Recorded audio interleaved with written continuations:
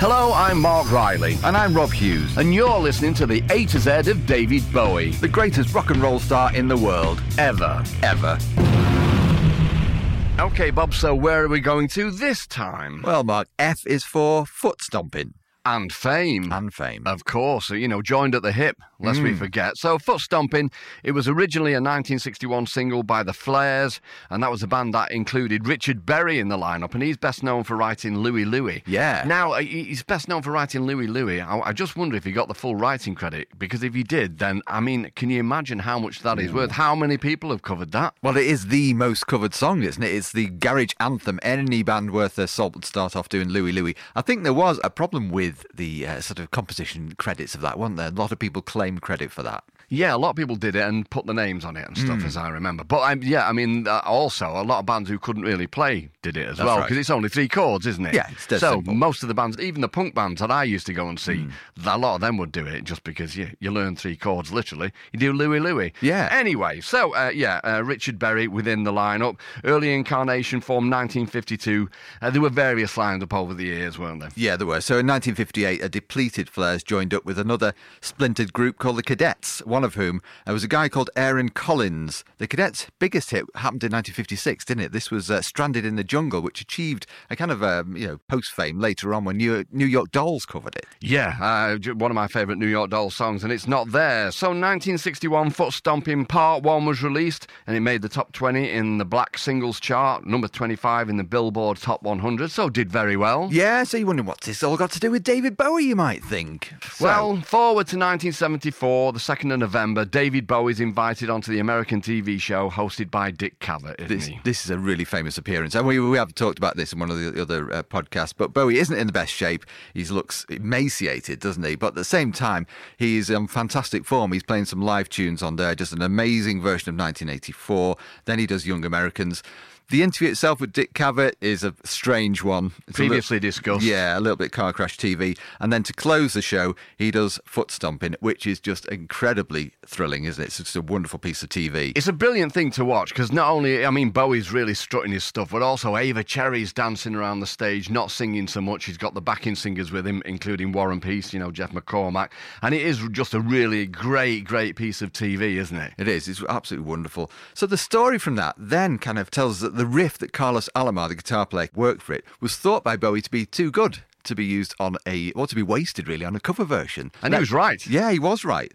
So they decided to work it up into a song, and they booked time at the Electric Lady Studios in New York at the very beginning of 1975. Okay, so you need to picture the time really, because Young Americans, or Gouster, that had been recorded at Sigma Sound in Philadelphia, and to all intents and purposes, the album was finished. As we know, Tony Visconti took the tapes, I think, back to London to mix them. But then when Bowie got to New York, he just had some other ideas, didn't he? And he'd become good friends with John Lennon. Yeah. And so they decided to go into the studio. He'd take his band with Carlos Alomar, those guys, in to play with him.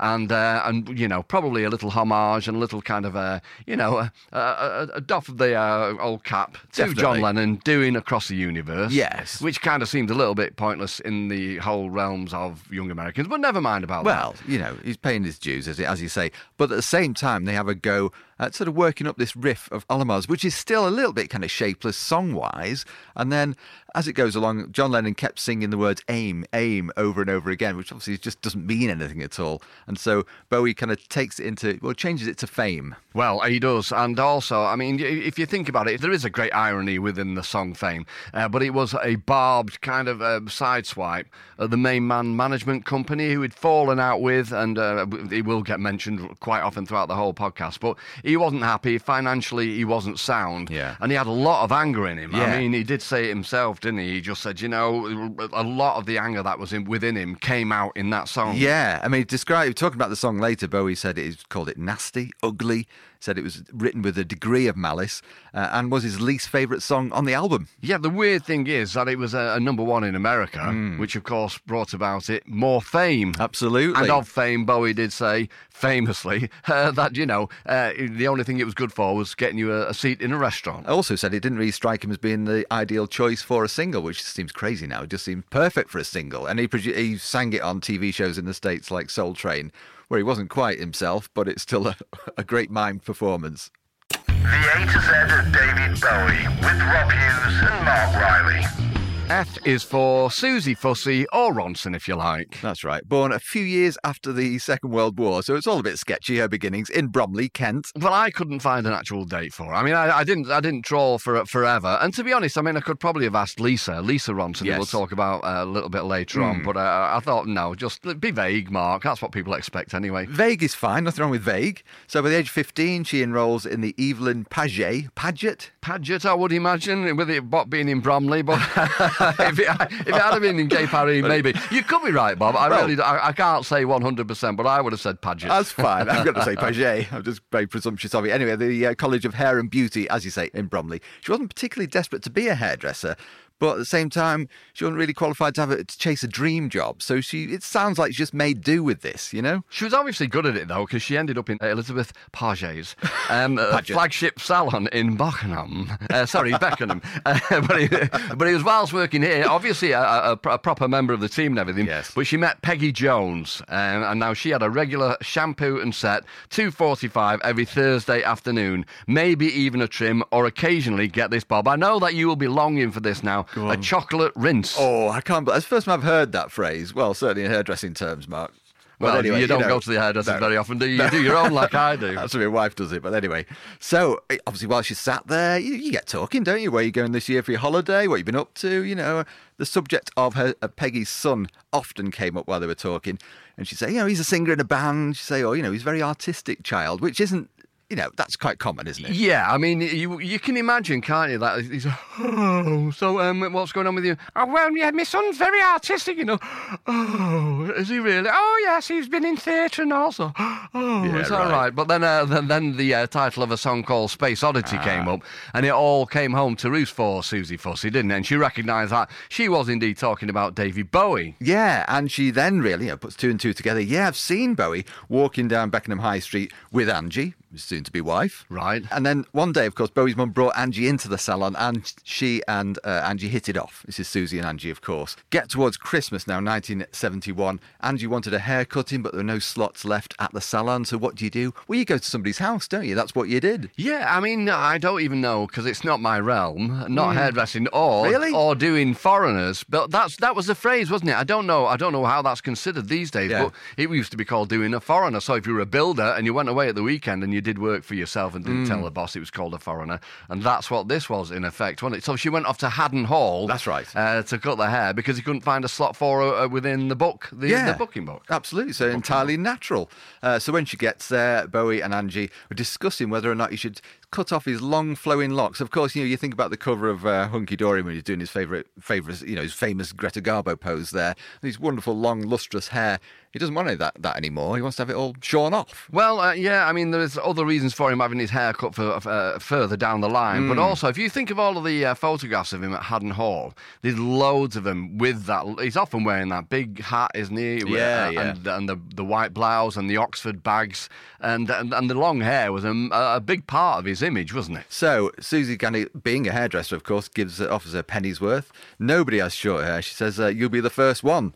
So Bowie then shows her, this is a famous photograph on there from Vogue magazine, of a woman with very bright red spiky hair, and said, look, do you think you could do that for me? Yeah, and they've actually got that magazine in the David Bowie Is exhibition, so I have seen it. And I don't even know if it was Angie who introduced Bowie to that originally. That is one story that's flying about, but who knows? Probably only the two of them were in the room. I mean, Susie was a bit surprised that he was asking for a woman's hairdo at that point in time, but get used to it. Well, it was a challenge. I mean, and that was it. So she thought it would be a challenge, but she'd go for it. So 30 minutes later, it was cut, but it was limp. Now all this is so great, not spiky. No. So she hoped and prayed that putting a tint on it would help it stand up.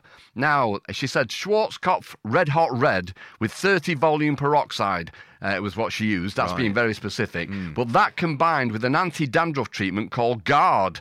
She said that did the job. It set like stone. I'm sure it would. You know when you see people whose hair just doesn't move and you think, how do you get that? But I remember at the time, I never went anywhere near it. I wasn't that adventurous, pretty shy kind of a creature. Yes. But there were a few kids around our way who had the Bowie cut. Oh, really? Yeah, and some of them pulled it off really well. I was so jealous. Oh, so anyway, so Bowie and Angie kind of loved it. £2, not bad at all. I mean, this is, defines an era here. So the week after that, Susie gets a call from Angie inviting her over to one of the early Ziggy shows, and she loves it. Soon after, she gets offered a job by Main Man Management, and she's becoming Bowie and the Spiders' personal hairdresser, which must have seemed like a dream job at that point. Yeah, being taken off the high street and then even just touring Britain and, and stopping in hotels, all very glamorous. But she turned Woody Woodmansey blonde, she turned Trevor Boulder's sideburns silver, and she tried to turn Mick Ronson into something else, but he wouldn't have any of it, which again is a thread emerging throughout a lot of these different podcasts whereby Mick Ronson was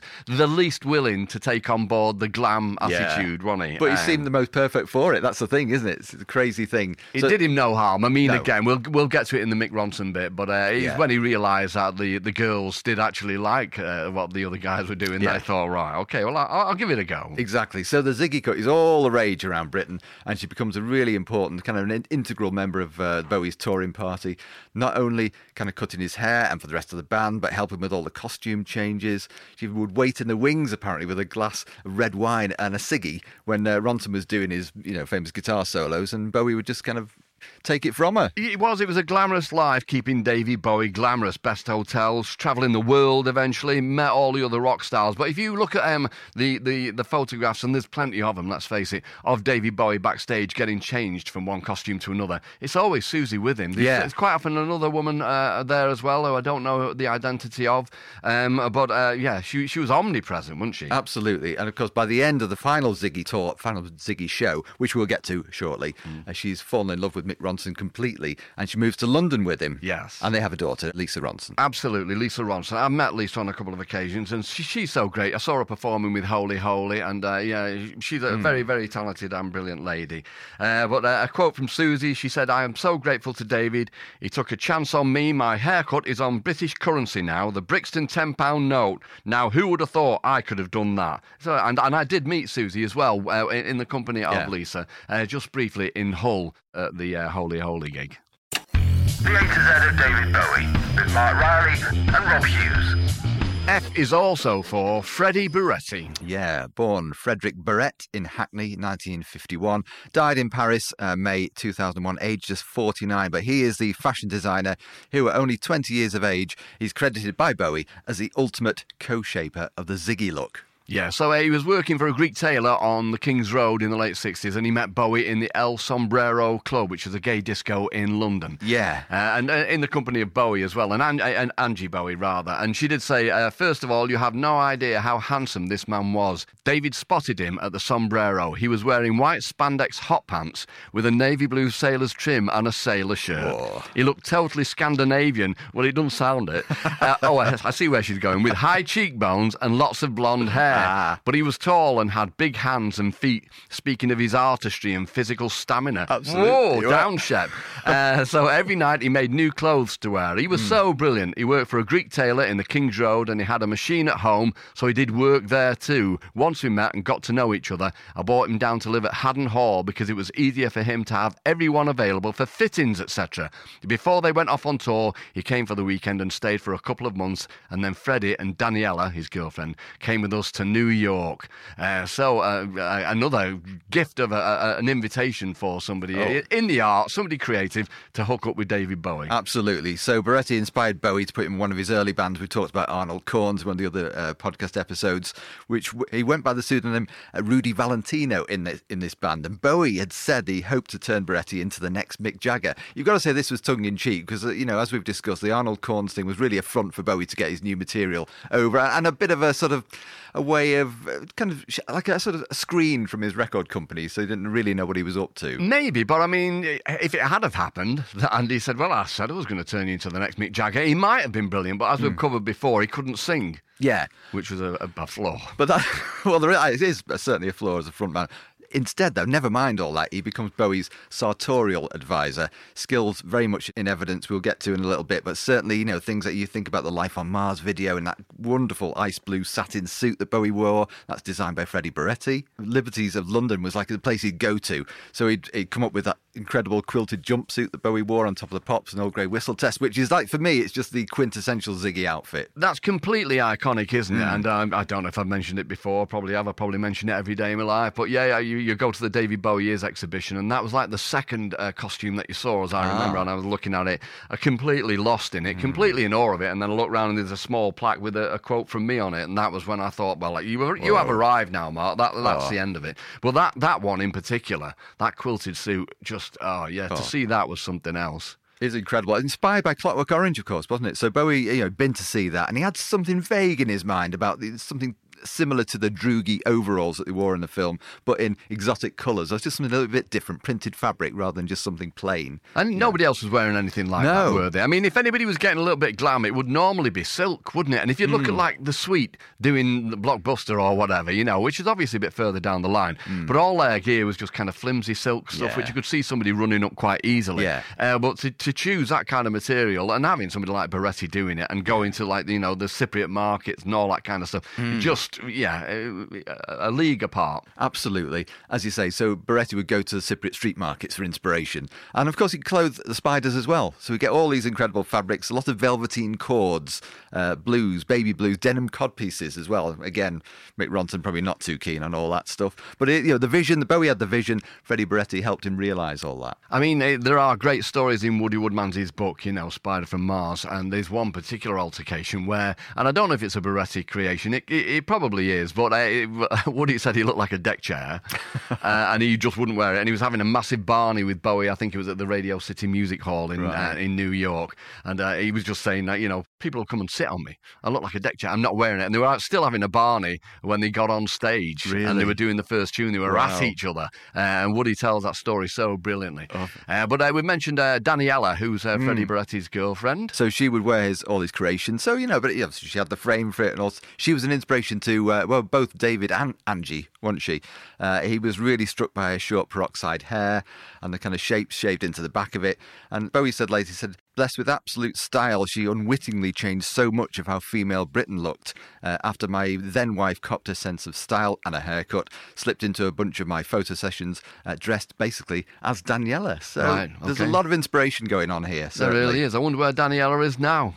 But anyway, so Freddie Beretti does get name-checked in All Young Dudes. Wendy's stealing clothes from Marks and Sparks, and Freddie's got spots from ripping off the stars from his face, Freddie Beretti. That's right. And then it gets a little bit sketchy here. So by 1974, Beretti had his own label called Fred of the East End, and he was still doing the odd piece for Bowie, including... Codpiece. Doing the odd codpiece. Odd piece and codpiece, I'd imagine, including that great powder blue suit that he wears on David Live and other things.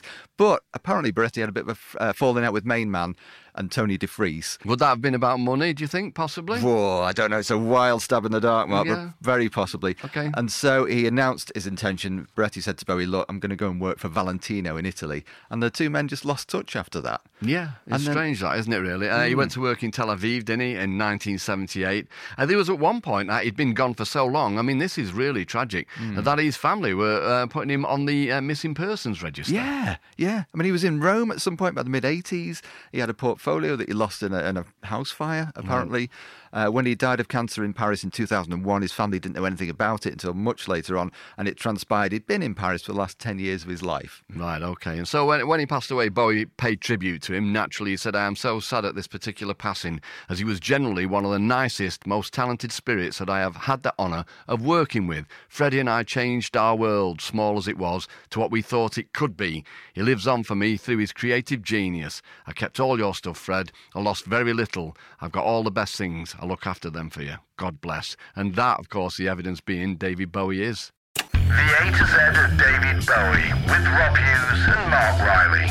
F is for fashion, both the song and Bowie's trend setting. There's no denying that, mate. Absolutely. So, according to co-producer Tony Visconti, it was the last song completed in the Scary Monsters sessions, and its bass line and some of the melody taking inspiration from Bowie's Golden Years. Yeah, initially developed from a basic riff from Golden Years, using the title Jamaica, which is intriguing. Right, okay. Robert Fripp's all over it, of course, a great sort of clipped, funky feel to that. The personnel, you got Bowie on vocals and keyboards, Fripp on guitar, also Carlos Alomar on guitar, and then the trusty rhythm section, George Murray on bass, Dennis Davis drums, and Andy Clark on synthesizer. Yeah, and also, I mean, one of the kind of legends and one of the songs stored away in a cupboard for so long, Rupert the Riley, which was named after Bowie's car, wasn't it? Yes. That's right, isn't it? But that understandably had a beep beep within it, and so that was taken from it. So again, it's a little bit like we've talked about Lou Reed, taking stuff from previous material and recycling it. Well, there's another example of David Bowie doing exactly the same thing there. Definitely. So he's plundering his own past again in the line People from Bad Homes, which was the title track of an album he did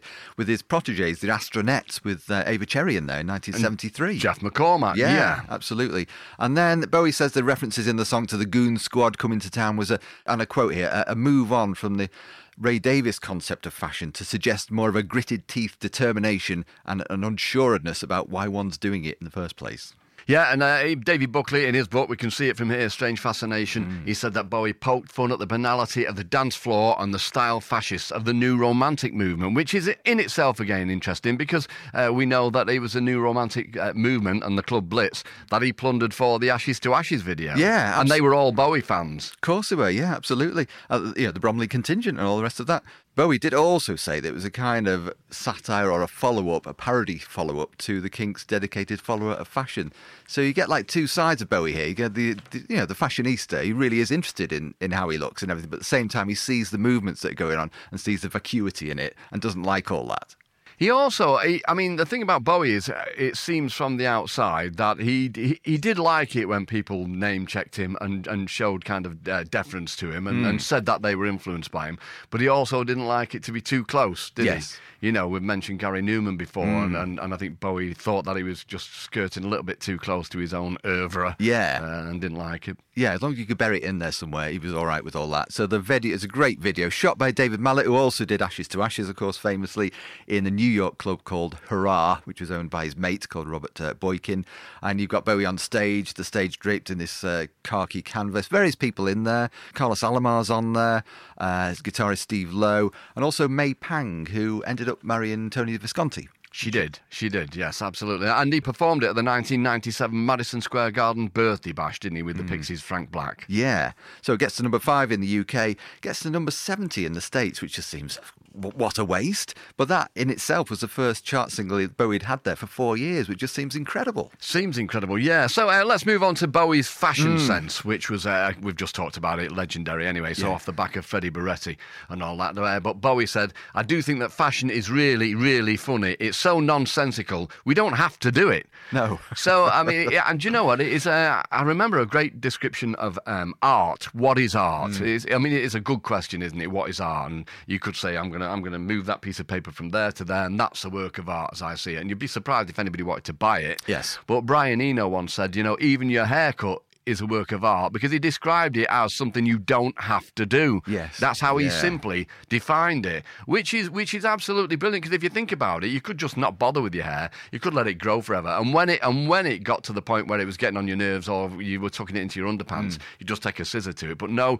you think, I'm going to have my hair cut, I'm going to have it cut in a certain way, even if it's like me and you, just a short back and sides for whatever reason. Yeah. And so again, Bowie, ensconced in the world of fashion, but also have got this playful attitude to him. Yeah, no, it's brilliant, that. And of course, he's interested in clothes and hairstyles from a very early age. So even as a schoolboy, Bowie supposedly started a trend for tapered trousers at his school in Bromley, which we'll have more of in a little bit, by the way. And he used to dye his hair with food colouring, even as an early teen. I wonder if the food was chocolate, and I wonder if it was a chocolate rinse. Oh, I wonder not. if his mum was ripping him off even at this stage. Oh. Yeah, so it's worth thinking of, isn't it? But also he was a mod, with the buzz, wasn't he, and the mod look and all that kind of stuff. And there's that really famous clip of him on the Tonight programme with Cliff Mitchellmore, and it is he's representing the Society for the Prevention of Cruelty to Long-Haired Men, where he seems genuinely upset, doesn't he? Yeah. At the treatment that they're getting. He's talking about all the abuse they get in the street and saying, this just isn't on. And there's a few of them there, isn't there? They're all kind of set like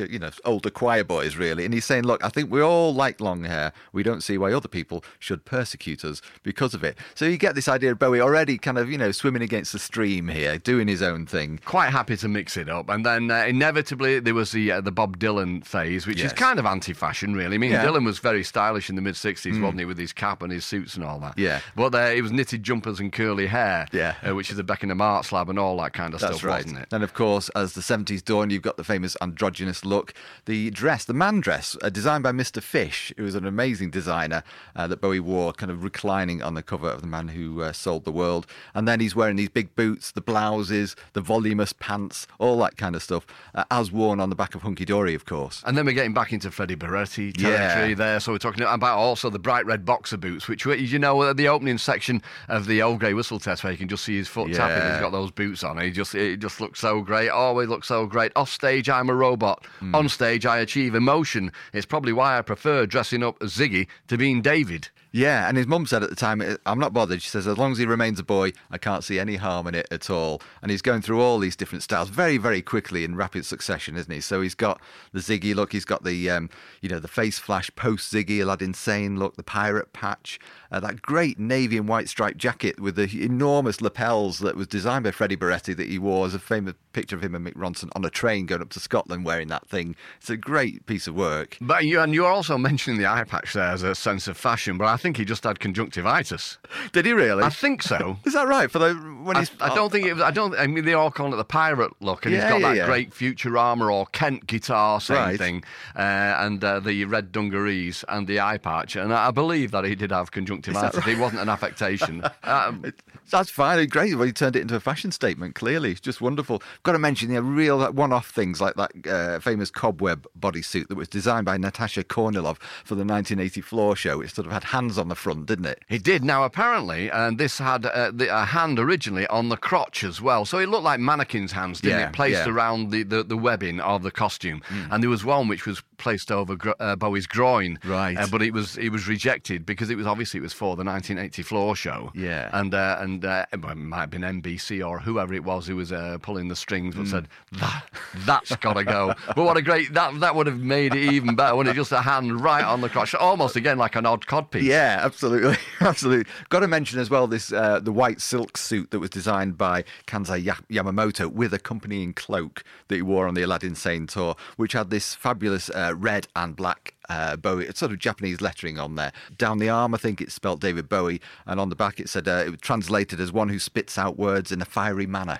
You see, the David Bowie is exhibition, and I saw it 3 times, but I have got a terrible memory. But I remember what was in there, and I do remember looking up. So you just, gazing around at all this wonderful stuff, and then you look up, and it was above eye level. It was kind of on top of an exhibition, and it was a Bowie mannequin with the white kimono on, which was a breathtaking piece of work. One of my favourites of Yamamoto's is that vinyl bodysuit, which had these enormous pants, didn't it? Bowie's kind of great shot of him kind of leaning forward in that. That's the first thing you see when you go into the exhibition. Is it? Well, it was at the V&A anyway. Right, okay. Moving on, obviously, he's going to Diamond Dogs phase and Young Americans. He's in suits all of a sudden. He's wearing suits by Yves Saint Laurent. Beretti is doing like the mustard yellow suit, quite a famous shot, and as we mentioned, the pale blue one adorns the cover of David Live. I mean, it was around about this time. I remember, this is a good one. So Steve Hanley and I went to Butlins, I think, in Filey, probably around about 1975. Right. And at that point in time, people were all starting to wear Oxford bags because Bowie was kind of wearing those high waistband pants again and all that kind of stuff. You'd often see Bowie wearing a hat, that brown hat with a band around it, and they were selling Bowie hats. So you could buy Bowie hats, but they were made of felt. Right, so they weren't very, very hardy. and so me and Steve Hanley, we were walking round with these hats on thinking we were the bee's knees. So we didn't have the confidence or the hair to get the Bowie cut, and we weren't going to go around in Japanese print jumpsuits. No. But the Bowie hat, we thought, this is a little statement. We love David Bowie, So we bought them. We went to Butlins, but then it rained. And of course, what happens to felt when it rains? It collapses. It collapses. So I think by the end of the holiday, I think the hat's rim was keeping our ears warm. Oh, do you have photographs? No. Oh, what a terrible shame. We had then kind of move on, don't we, to station look, which was, almost like an upscale waiter look. It was all very minimal, black and white, monochrome, all that stuff. And the story goes that Bowie had gone to see a production of Cabaret on the West End and seen Judi Dench in that and thought, I love that look, I'm going to take it. So that was the chief inspiration. And we talk a lot about theatre and how it affected Bowie, but we've not really looked at cabaret. But if you think about it, when we were talking about The Elephant Man and Bowie's stint on Broadway, he said, I loved it in New York because you'd see all these stars, Al Pacino walking around, this, that and the other. And at one point he does mention you could see Joel Grey from Cabaret, the film, jogging. So Cabaret obviously was a big thing for him as well. And all that artistic thing surrounding Cabaret, the fact it was written by Christopher Isherwood and the rest of that. Berlin. Weimar Republic and all that kind of stuff. 77, of course, he dresses down a bit. So in keeping with the records themselves, Low and Heroes, Bowie is sort of very much just the casual guy on the street, looking great still, denim shirts and the turned-up jeans and all the rest of it. His hair is just like his normal colour. On the Bing Crosby Christmas special, he's so brilliantly dressed, but he's not outlandish at all, wouldn't draw attention to anybody, would he? Not at all. And then we kind of skip forward to the great comeback of 83 when he's doing Let's Dance and the Serious Moonlight Tour, and suddenly he's wearing these really sharp suits, isn't he? He's doing the famous press conference at Claridge's in London, and he has this sort of grey suit on. Look at him, peroxide hair, just like a man reborn. That bright yellow hair took me aback. Yeah. I wasn't expecting that. It did too. So not only bright yellow hair, but he had the sort of bright yellow suit as well. So you go and see that tour. It was either, usually he'd be wearing like the bright yellow, canary yellow suit, wouldn't he? Or a lime green one. Yeah, I don't even know if it was the same suit, but, in different coloured lights. by lighting. It could have been, I can't remember. I mean, like you, I was at Milton Keynes, but at Milton Keynes, I was right down the front through a lot of the bands, which I didn't want to see, if I'm dead honest. And then when Bowie came on, it just turned into a sprawling mass of idiots coming from the back, just fighting their way to the front. So, and I was with my missus. Otherwise, obviously, I would have just been trading blows for the whole of Bowie's set, probably. But as it stood, we retreated. Yeah, well, I was at the back. I wasn't pushing forward, though, Mark. I was just standing my ground. Good job. We should mention, but later years as well, he wore that incredible Union Jack frock coat that was designed by Alexander McQueen for Earthling years. And he and Iman would often sort of feature on catwalks, wouldn't they? Well, she was quite well known for fashion, wasn't she? Well, she was a model, wasn't she? Oh, yeah, of course she was. That'd be right then. So, 2004, they're doing an advertising campaign for Tommy Hilfiger's spring collection. And Jean-Paul Gaultier called Bowie the absolute rock star, transcended the eras, creating them musically, intellectually and humanly. The A to Z of David Bowie was written and presented by Rob Hughes and Mark Riley and recorded and edited by Howard Knock. If you'd like to review or rate this podcast, well, that would be much appreciated. In the next episode... 5 years. Friars Aylesbury. Surinder Fox. Feathers.